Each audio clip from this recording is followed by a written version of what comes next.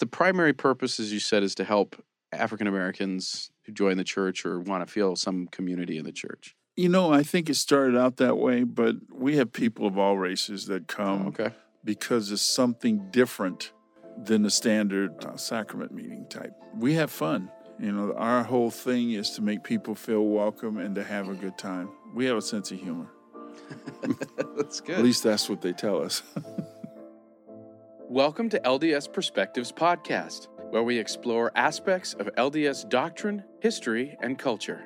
Learning about things that affect our lives and our faith. We are everyday Mormons sharing extraordinary conversations.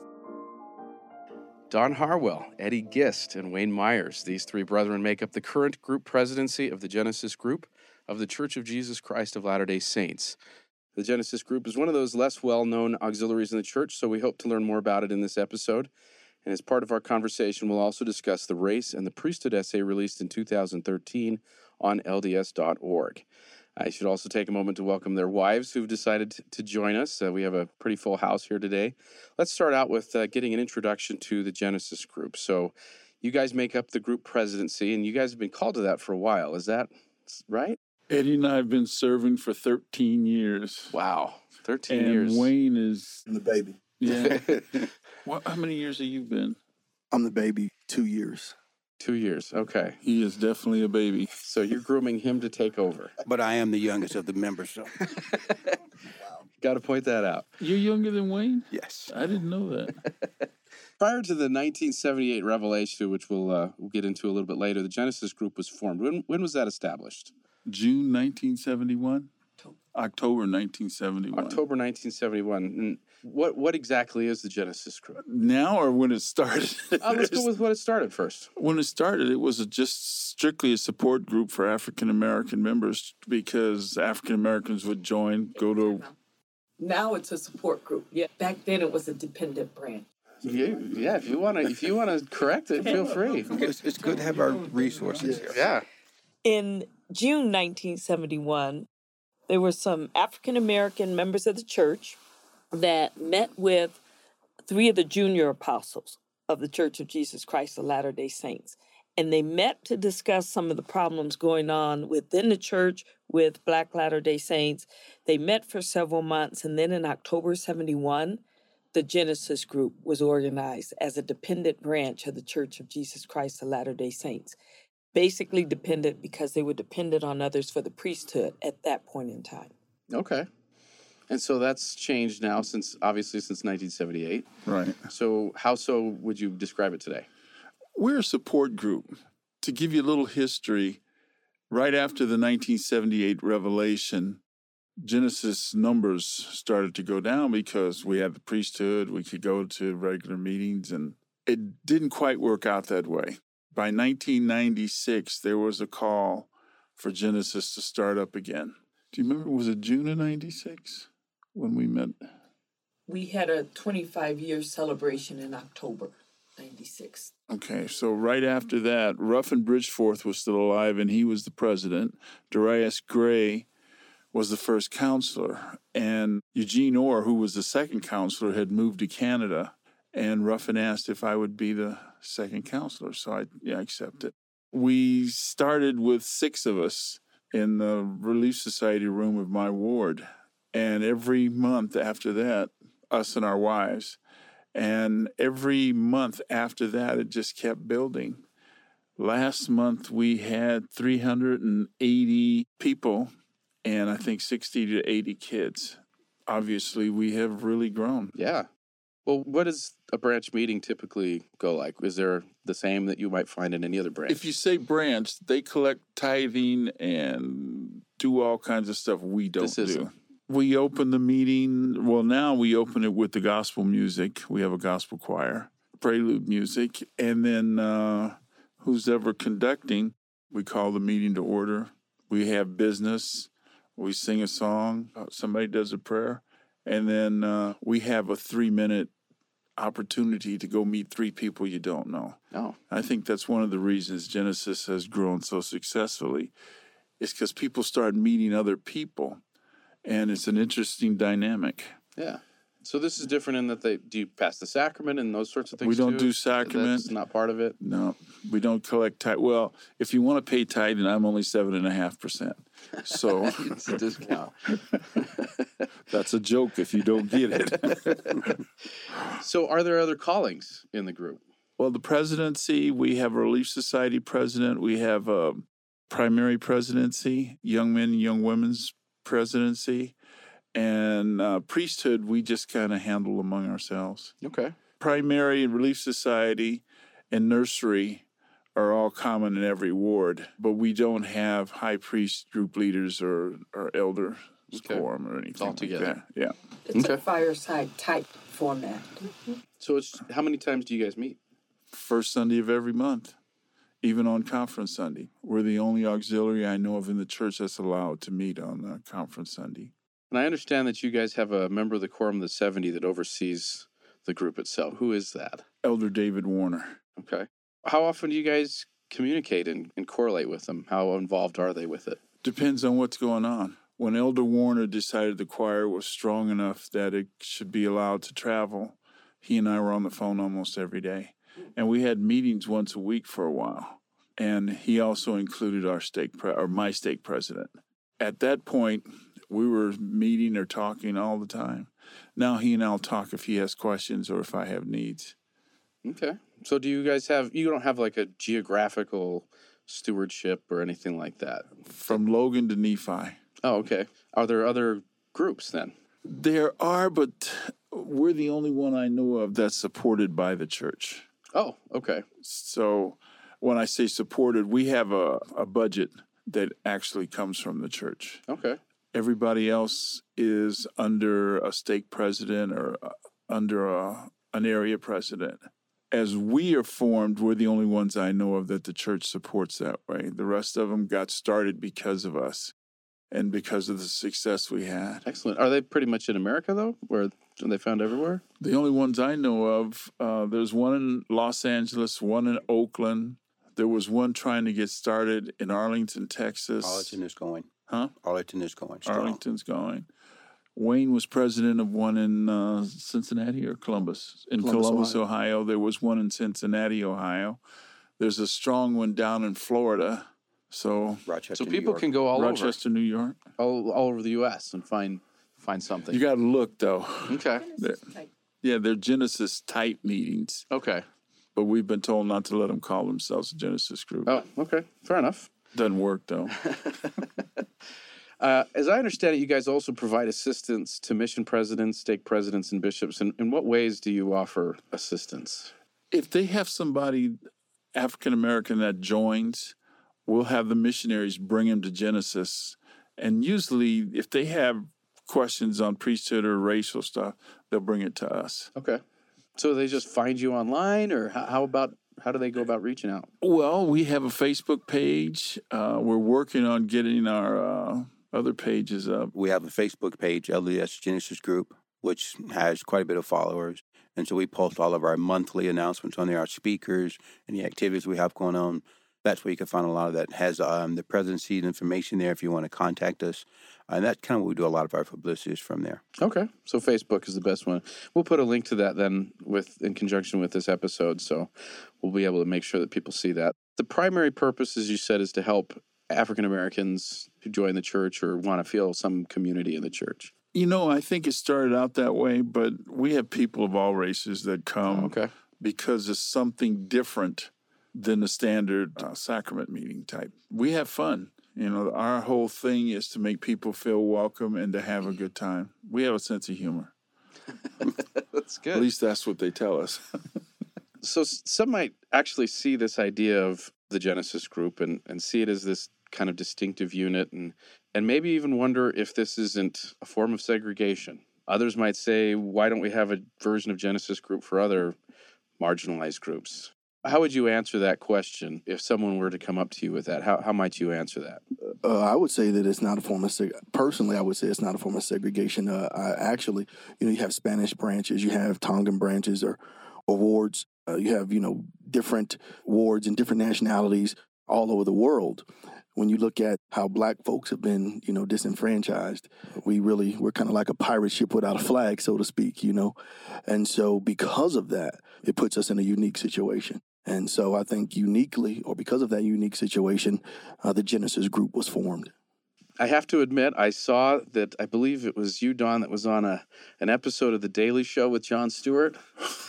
You roll your eyes. You don't want people to know about that? No. Well, there was something that came up of that I wanted to kind of bring up. So I'm not going to link to the episode because, if you don't want people to know about it, that's fine. But you were brought on and you were kind of put forward as a representative of Black Mormons. Do you feel that by virtue of your calling that you're somehow a spokesperson for Black Mormons?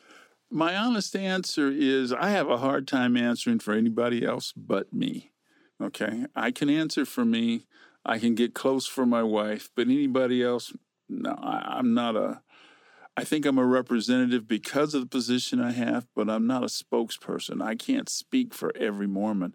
And when I get into conversations with other Mormons, some of them think a little different than I do. So one person is never going to be able to speak for the whole group. I think we all follow President Monson, but he can't speak for every Mormon and what they think. So I kind of resent people thinking what I say is gospel for everybody, and it's not.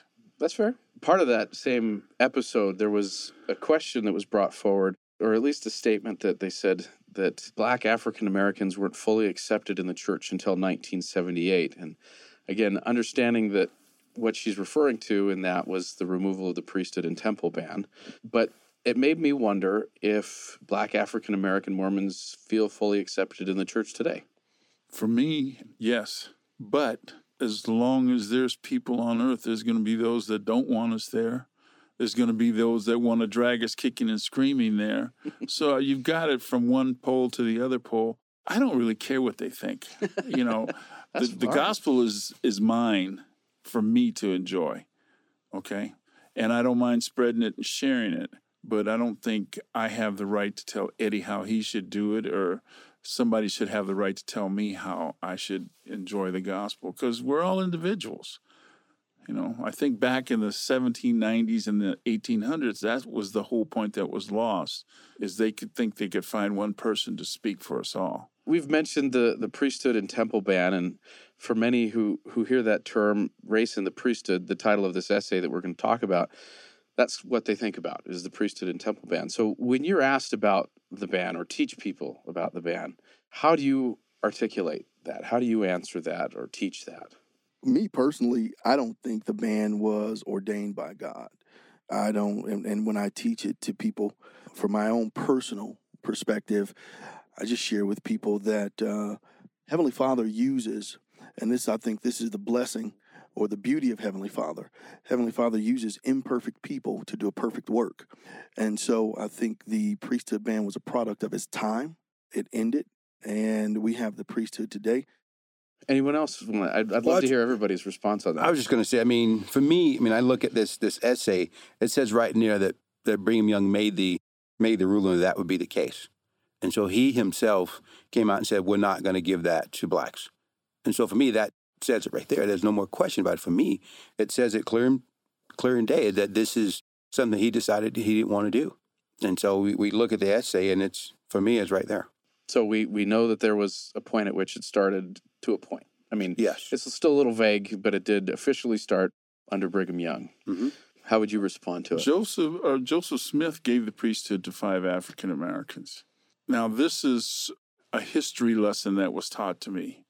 There was a gentleman named Zebedee Coltrane who was a slave owner, and he was determined that blacks would never be equal. So if we got the priesthood, we're equal, right? And he was the one that kept putting it in Brigham Young's ear that, blacks should not be allowed to hold the priesthood. And then when they left Nauvoo and they're going across the plains, when they got into Missouri, the governor of Missouri, I can't remember his name, but Boggs, he was pretty ignorant about it. And I think now this is just what I think, okay? I think that was one of the biggest turning points of all, is, blacks could not be the same as whites. And that was pretty much Missouri was a slave state. So with that all kind of in play, I'd like to play something for you. And what this is just a short portion, but this was President N. Eldon Tanner reading the revelation given to President Kimball in 1978. In early June of this year, the First Presidency announced that a revelation had been received by President Spencer W. Kimball, extending priesthood and temple blessings to all worthy male members of the church. So, I would love to get your impressions. About time. It's interesting to me that in reading that, you hear the feeling of, thus saith the Lord, that it was the time where the Lord said, this needs be.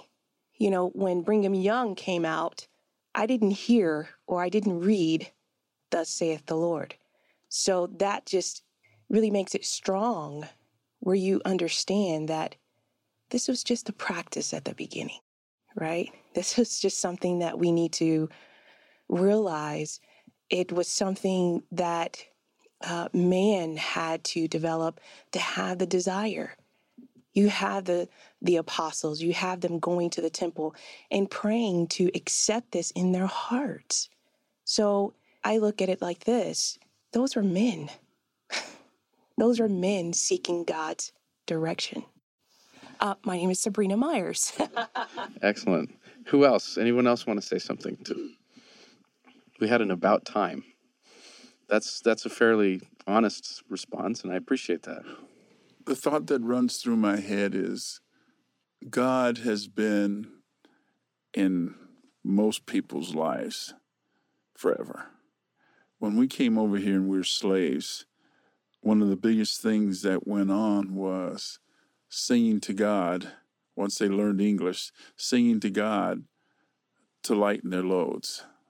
I mean, there's song after song after song. So obviously God was always in our lives.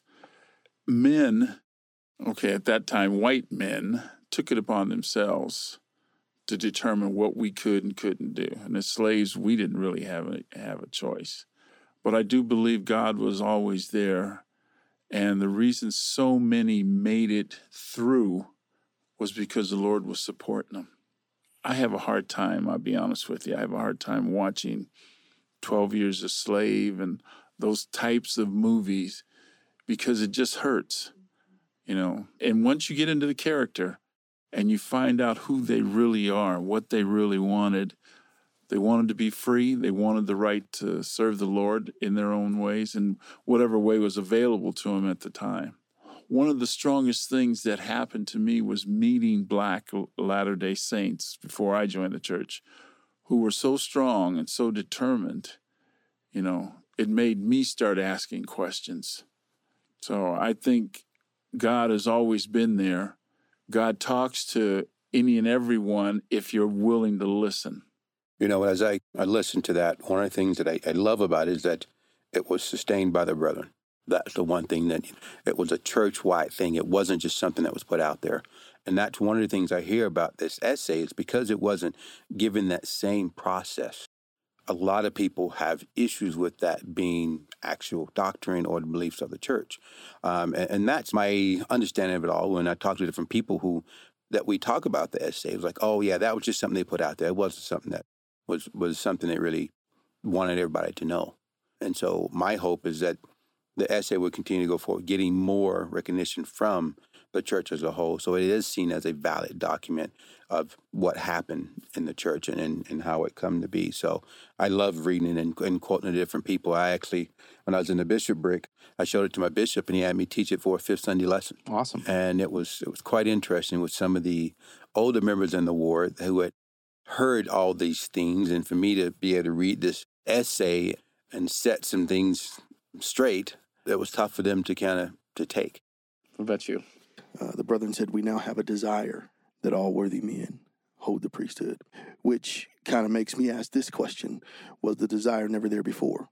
So if now you have the desire, what's different today that you now have the desire and prior to you didn't? Or was it that you didn't have the desire? I know it was voted on before in 1969 and it wasn't passed.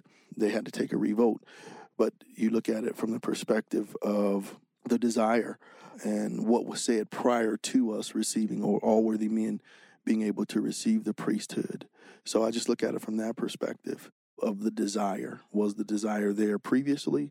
And if not, what changed? It's a fair question. It's a hard one to answer sometimes. Go ahead. One thing. Oh, I'm Heather Gist. And it's very interesting to me that very, very, very rarely are changes made within our scriptures. Whether it's just a wording for an introduction or anything like that is so rare. And about the same time that the Race in the Priesthood essay came out, there was a change made to that introduction to Official Declaration number 2. Because it was only made in scriptures going forward. A lot of people's scriptures, paper scriptures, don't have that still. But it's very interesting to me that there was a change made at that time too, that explained that a little bit differently. The part that stood out to me, aside from actually the revelation itself, was that it was sustained. It was something that was put forward for a sustaining vote, which I think speaks quite a bit to how important this issue was. This is Jeree Harwell. There were changes and desires that changed. What's slower to change are the hearts of men and women. And I think that is something that is still changing. There's an old guard that won't give up or have not given up their beliefs, their feelings, their desires. So there's still a change that has to happen within one's heart to be accepting of that announcement. Yeah, thank you. So we have the Race in the Priesthood essay, and people can go and read it. But if you were to teach this, when you taught it as a fifth Sunday lesson, what were some of the things that you brought out? Because obviously we have a limited amount of time in those lessons to bring out everything. So what are some of the ways that you might give hints on how to teach it? I think for me, whenever I give a talk or something like that, it's like there's not much I can say that haven't been said. Okay. And so I try to make sure I have reference that I can speak to, that I've experienced, that I can tell my experience from. And from the essay itself, I just really hit the bullet points of the things that I've experienced that people have either pushed back against or didn't like to hear. And just say, it's there. I didn't write this. This is what the church put out. And I kind of go from there when I taught it. And I think that's one of the things as we teach it within our wards on Fifth Sundays. You can advocate to your bishop to have that done. I think it's a great one to teach, but it's really just kind of just going through the essay and hitting every single part of it, emphasizing the things you felt like need to be emphasized for your ward or for your stake. That's really my only thing, and that's what I did in my ward. Was I really talked about the things I felt was pertinent that I experienced in my ward or my stake. Okay, so follow the spirit on that. Yes. Awesome. Anyone else have experience teaching it? My way of teaching is to always let the audience teach me. Okay. Because then everybody pays attention to what's going on. The first time I taught this lesson, not one negative thing was said. In other words, everybody agreed with everything that was going on. The next time I got to teach it, I said, all right, now I'd like to know the truth. Forget my feelings. Forget that I'm black. Tell me how you really felt when you first heard that. One or two of the guys that were really good friends of mine stood up and says, I didn't like it. He said, I didn't think it was right. The ban or some other part of it? No, I didn't think changing the way the priesthood was held was right. He says, since now that I'm been around people like you, giving me all the credit, but being around people like you, I can understand why the priesthood was changed. And it just kind of blew me away that people felt that strongly against it. Something as great as the priesthood, why would you deny it to another man? So that was my experience with it. Thank you. My experience, I had an opportunity to teach this at BYU, and it was really unique and a privilege to be able to do so. But there were quite a few who rejected the race in the priesthood. Comments were made. This was not an official declaration of the church. It was not actually authorized by the church. So it really is hard to teach this in a church setting. I guess the problem for me was trying to really understand why is this such a hard thing for members of the Church of Jesus Christ of Latter-day Saints as a whole, as a body of saints, to accept that all of us are equal in the sight of God, and that all of us are like unto God, and that all worthy males should hold the priesthood. I don't understand it. I cannot comprehend why that is such a complicated topic to talk about. As I watched BYU students, young BYU students, some get up and leave during the presentation that they were that offended. This is Jeree, and I'd like to add something that actually fits with Don's comment. The second time, as I understand it, when he taught that lesson, there was an older gentleman who used to work as a secretary to one of the brethren down in church office building decades ago. And what he said was he didn't think he could follow a black leader. And what that says to me is that it speaks to and is indicative of the institutional racism that existed and still exists. The fact that they could follow a white leader and white is right and white is superior is what that's saying. Now, that one brother's experience with Don is just symbolic of the, the feeling, racial tension, racial problems in this country, not only the LDS Church, of that, I don't like blacks, but you're different. I like you. Gotcha. You're the exception. You're the exception to the rule, but only an exception. It's interesting being in this group of amazing, amazing people. I'm the only one who was raised from the second I was born LDS. And I think that I had to come to a point in my life where I realized that prophets weren't perfect. And I think that that's something that is very faith challenging for a lot of people, because I think we are raised to just look up to them and believe everything, and just they're just perfect men. And to have this essay come out and think, wait, one wasn't perfect. Well, where does that put my faith? Do you know what I mean? And I think that that's really faith challenging for a lot of people to think about that non-perfection and that they can make. Yeah, the fallibility issue is one that speaks to many different things, not just the issue of race, but definitely something that the members of the church are kind of looking to. So, well, thank you all for your comments on that. I guess I'm kind of curious if you can give, in summary, one word or sentence that kind of describes what you see as the future looking forward with respect to race in the LDS Church. How would you categorize that? I don't have to look forward. I can look at it now. A lot of people that were standoffish before are not standoffish now. I hate to use the word accepting because it's like maybe at some point they weren't accepting, and I don't know that. But I think back in history, when slavery was ended, it wasn't blacks that ended slavery. So there had to be a very large group of white men or white people who didn't believe in the concept. There were those that fought and died to give us an opportunity to be equal. So I have it in my heart that good men are good men. Color just happens to be what it is. Well, what about you guys?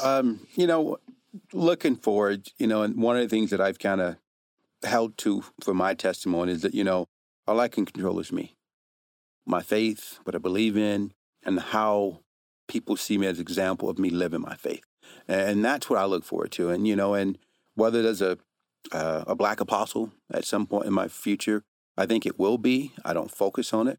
I just know that as good men continue to serve in the church, opportunities will come. And that's just kind of how I see it. Excellent. I would say that for a church to be global, we need to have, the face of the church needs to have a global perspective. Everyone has a right or should be able to have their opinion or their need heard. There are 12 seats at the table and only one culture represented. It's going to be hard to meet the needs of a global church. Well said. See, he's campaigning. He wants to be one of the 12. No, that's not. No? All right. No. Well, I want to thank you all for coming in and talking about the Genesis group, of course, and we'll, again, put a link to the Facebook page, and to talk about your experiences with this. It's complex. It's very real. It's still real to a lot of places. I served my mission in the South, and it still has its challenges in different parts of the world in different ways. They're still fighting the Civil War. In a way, yeah, in a way. But again, thank you guys for everybody for coming in and talking. I appreciate it. You're welcome. Thanks for having us. Thank you. LDS Perspectives Podcast is not affiliated with The Church of Jesus Christ of Latter-day Saints. The opinions expressed on this episode represent the views of the guest and podcaster alone. An LDS Perspectives podcast and its parent organization may or may not agree with them. While the ideas presented may vary from traditional understandings or teachings, They in no way reflect criticism of LDS Church leaders, policies, or practices.